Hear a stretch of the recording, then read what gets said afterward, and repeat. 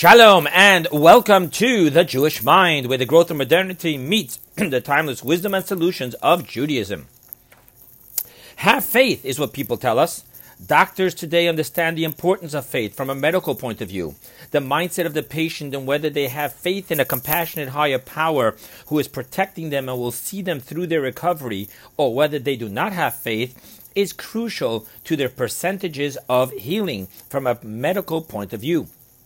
Faith, we today know, literally rewires the neural pathways in the mind, creating different chemicals and unleashes greater powers of our body cells.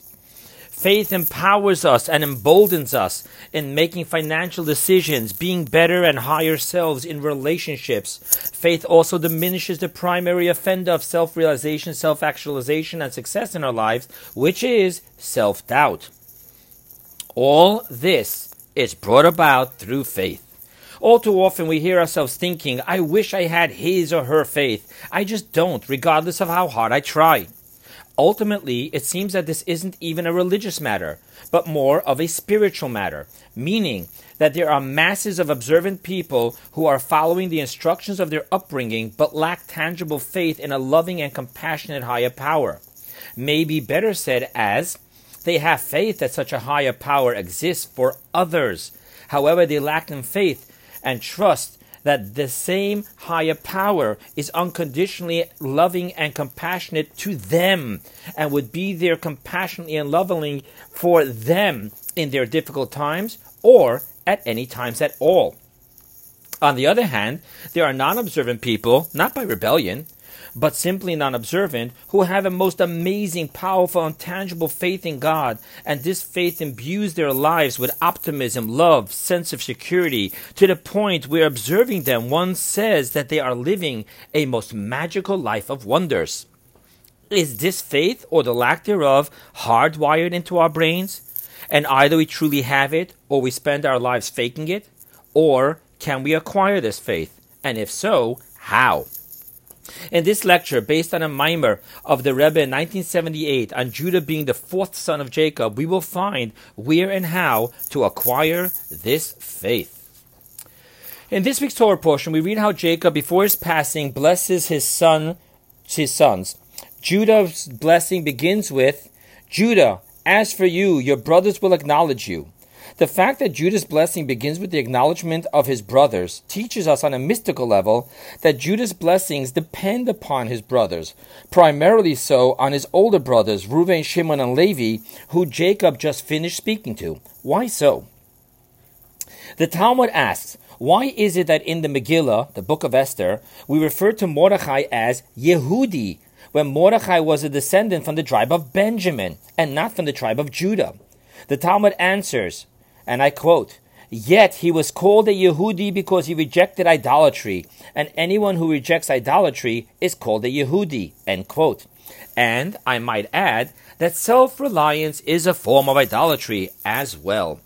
Thus we now see that Judah means having faith in one God, and that this depends upon Judah, as for you, your brothers will acknowledge you. In other words, faith, our inner Judah, depends upon us first working our inner Reuven, Shimon, and Levi.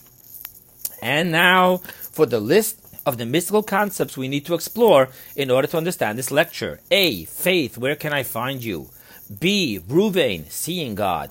C, Shimon, hearing God. D, Levi, bonding with God. E, receiving Judah's blessings. F, Judah's blessings in exile, Vayechi. And let the amazement of Chassidus begin. The first challenge we have with acquiring faith is to know where to shop for it. Most of us are shopping for faith at the wrong market. Faith is not found anywhere but within us, whether we feel the faith or not. To find faith through any course, religious or not, is to shop for faith at the wrong place, and thus not to acquire it at all. Let us define what faith ultimately is. Faith is nothing more than our soul's relationship with God, period. Our souls are a piece of God, and thus faith is the expression of the essence of our soul in her connection with God, the connection between the spark and its mother flame. However, when the soul descends from being a, I quote, truly a piece of God above, It goes through the transformation of, I quote, a piece of creator becomes a creation. In this transformation, and then in the descent and concealments upon the godly soul, as she enters into the physical world and becomes one with the animalistic soul and the body that she enters, she separates from her original state of consciousness and becomes but a subconscious reality, hidden from our conscious. Thus the Zohar refers to Moses as Raya Mehemna, which means simply that Moses was a faithful shepherd. However, on a mystical level, this title does not only describe the level of Moses' performance, that he was faithful to his job. Rather, the title, Faithful Shepherd, Raya Mehemna, is also a job description for Moses. That the ultimate job of Moses was to shepherd his flock, which means to feed his flock, faith, so that his flock have, digest, and internalize within themselves faith in God. The question, however, is that if every single one of us have faith within us in the essence of our soul, then why do we need to have faith fed to us by Moses and the embodiment of Moses within every generation? The job of Moses is to connect the essence Yechidah, as she is within our body, a creation, with its original source, a spark of creator, and to have us face to face with the essence Yechidah of our soul, to bring forth our ultimate subconscious with our conscious. How is this done? In a procedural manner, step by step. Yes, there is the ultimate break glass and push button in case of emergency, in which our situation pushes us into our potency of self-sacrifice for our God, our people, and our Torah, through which millions of Jews have sacrificed themselves throughout our painful history. However, how does Moses bring us face to face with our faith in peaceful and good times, even before we are taken by Mashiach out of exile? The answer to this is what Jacob was saying, that our inner Judah faith depends upon us first going through Reuven, Shimon, and Levi. Excuse me. Let us begin with Reuven. When Reuven was born, his mother Leah said, concerning which name she would give him, and I quote the verse in Genesis, "Because God has seen my affliction, for now my husband will love me." The word Reuven comes from the word Re'eh, which means see. What does this mean concerning our inner Reuven in our service and relationship with God? In the world of Kabbalah and Hasidus, seeing refers to the highest level of intellect in which we not only understand, but completely perceive to the point of seeing the reality of God in our lives. This refers primarily to our contemplating, concentrating, and perceiving the divine providence in our lives. It has been said, coincidence is God's way of remaining anonymous. The point being that our inner Reuven is what makes sure that there are no coincidences in our life and that God never remains anonymous in our lives. Our inner Reuven makes sure that we are not agnostic. An atheist is one who doesn't believe that there is a God. The word agnostic means without knowledge, agnostic, meaning that the agnostic just doesn't know if there is a God or not. The antithesis of agnostic is to know to the point where we truly see God in our lives. And we experience this through consistently contemplating the continuous hashgacha pratit, divine providence in our lives. This in turn brings about our feeling of love to God. This is the mystical meaning behind the second half of Leah's words. For now my husband will love me. Within our daily morning prayer, Reuven refers to the first portion of the Shema in which the focus is, and I quote, "And you shall love God your God." In the more general and fundamental forms of serving God, we define the first three sons of Jacob as the three pillars upon which the world stands: Torah, service/prayer, and acts of kindness. Reuven, love, is the pillar of acts of kindness, which is the service of grace, drawing down below from God above through our showering unearned kindness upon those in need. We now move on to the second son of Jacob, Shimon. Concerning the name of Shimon, Leah said, and again I quote the verse in Genesis, "Since God has heard that I am hated, he gave me this one too," end quote. The word Shimon is from the word Shema, which means hear. It is said that there is no comparison in between seeing and hearing, which means that seeing is a deep truth and internalization of the fact, while hearing is a more distant truth. Yes, we are speaking of someone who learns, concentrates, and contemplates upon God, God's greatness, and the relationship that God has with him or her. However, his understanding is only of that of one who hears what he is studying, which denotes a distance between him and his mind, and between God, God's greatness, and God's relationship with him in his daily life. In general, this form of concentration and contemplation upon God is focusing on the abstract omnipotence and infinitism of God, of which we cannot truly wrap our minds around, nor to digest and internalize within ourselves in a concrete way.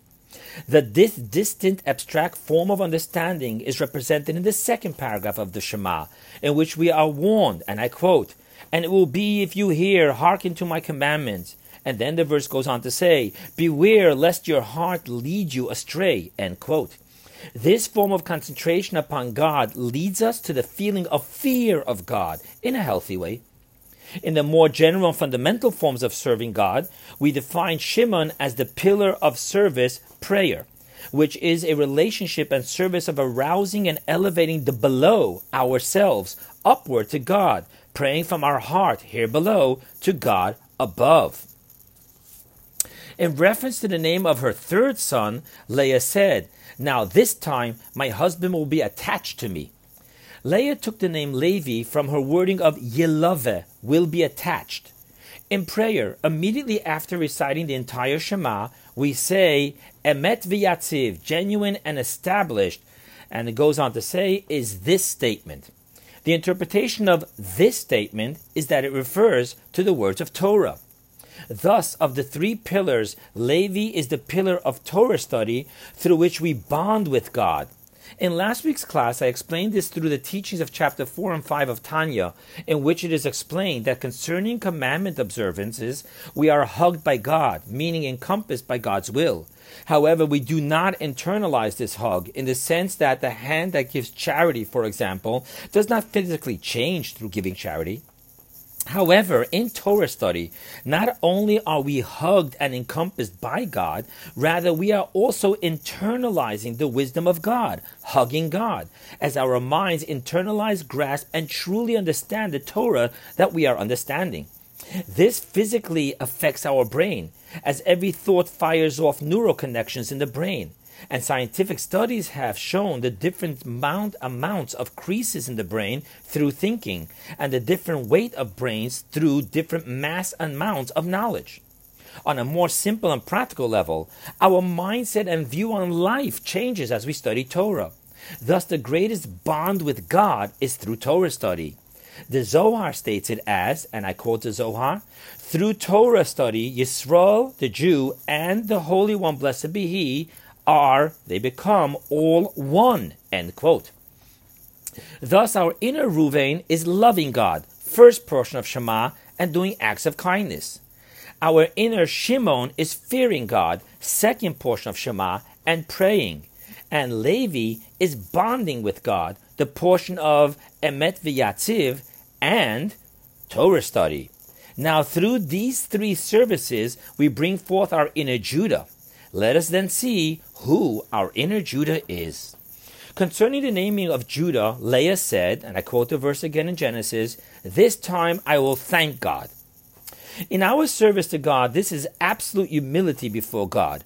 And in prayer, this is the Shemona Esrei prayer, also known as the Amidah, because it is prayed standing, Amidah, and must be said silently in a fashion that others cannot hear you.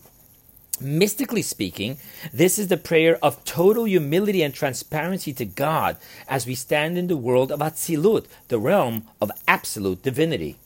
Well, there are only three pillars: Torah, service, which is prayer, and acts of kindness. So which is the general and fundamental service of Judah? To understand this, we will turn to another teaching of ethics of our fathers. It says, there are 3 crowns, the crown of Torah, the crown of priesthood, and the crown of sovereignty. But the crown of good name surmounts them all. The teaching begins with saying that there are only 3 crowns, right? Torah, priesthood, and sovereignty. But ends up with a 4th crown, being the crown of the good name. The answer is that there are 3 crowns, and only upon them, the literal Hebrew words for surmount in this teaching is al gabehem. Upon them does one enter into a crown of total humility. In other words, the Rebbe explains in one of his talks that in itself a good name is not a crown. It is only upon the first 3 crowns that a good name becomes an exalted status of royalty and a crown. So too, it is only upon the 3 pillars of Torah, prayer, and acts of kindness that absolute humility becomes an exalted and fundamental service to God. The reason behind this in our lecture is precisely that which we began with. We explained from the Talmud and Megillah that Judah means faith in one God. And we explained that every single person, because his soul being truly a piece of God above, every person has faith in God. However, this faith is hidden in the subconscious, detached from our practical conscious. Thus, in itself, without the first 3 sons of Jacob, the 3 pillars upon which the soul, person, microscopic world stands, faith is not a fundamental service of God, as it is unreachable within the hidden subconscious. It is specifically through the service of Torah study, prayer, and acts of kindness, through the study, concentration, contemplation of divine providence, the omnipotence of God, and the supernal wisdom of will of God within the Torah, and it is through working our emotions of loving God, fearing God, and bonding with God, that we bring forth to our conscious and reveal the rock-sturdy faith in God that is the very substance of the essence of our souls. This is how Moses brings us face to face with the essence of our soul, feeding us through his teachings and through his example of love, faith, and fear in God. This is how Moses feeds us, meaning to internalize for us our essence faith in God, making it practical and real to our conscious mind and heart. One more point before closing this lecture is the continuance of the verse that Jacob blessed Yehudah with. Your hand will be at the nape of your enemies. The mere mention of your enemies means that we are speaking of times before Mashiach comes, and there still remains enemies within our inner exile and the global exile. And nevertheless, Jacob prophesies that even in exile, before Mashiach comes, that your hand will be at the nape of your enemies, meaning that our faith will bring us victory upon our enemies, whether they be our inner enemies of doubts and challenges, or our outer enemies of financial, health, or family struggles. This also obviously refers to our nation's enemies. Judah, tangible, concrete, and conscious faith, will have our hands on all their napes and bring peace and prosperity to each and every one of us. This is also the theme of this week's Torah portion, which begins with Vayechi Yaakov, and Jacob lived in the land of Egypt. Our sages explained the word Vayechi, and he lived, that Jacob lived his best years in Egypt. How can this be? Jacob's best years were in exile in Egypt and not in the Holy Land? The answer is that already last week the Torah taught us that before Jacob went to Egypt, and I quote the verse, he sent Judah ahead of him to Joseph to direct him to Goshen. Because Jacob had Judah establish, reveal, concrete and tangible faith, thus even in exile we can experience the best years with your hand will be at the nape of your enemies. In closing, first and foremost, stop wishing that you can have faith because you already have faith. What is needed is to reveal the faith that we already have within us. For this, wishing does not accomplish anything. There is a 3-step process of Reuven, seeing the divine providence in our lives, acts of kindness. Shimon, hearing the omnipotence and infinitism of God, prayer. And Levi, bonding with God, Torah study. This will reveal our core essence faith to our conscious mind and heart, and this will bring us victory over our eternal and external enemies. Friends, modernity offers growth, and growth comes with challenges. Judaism offers timeless divine solutions. Here, at the platform of the Jewish mind, is where modernity meets Judaism.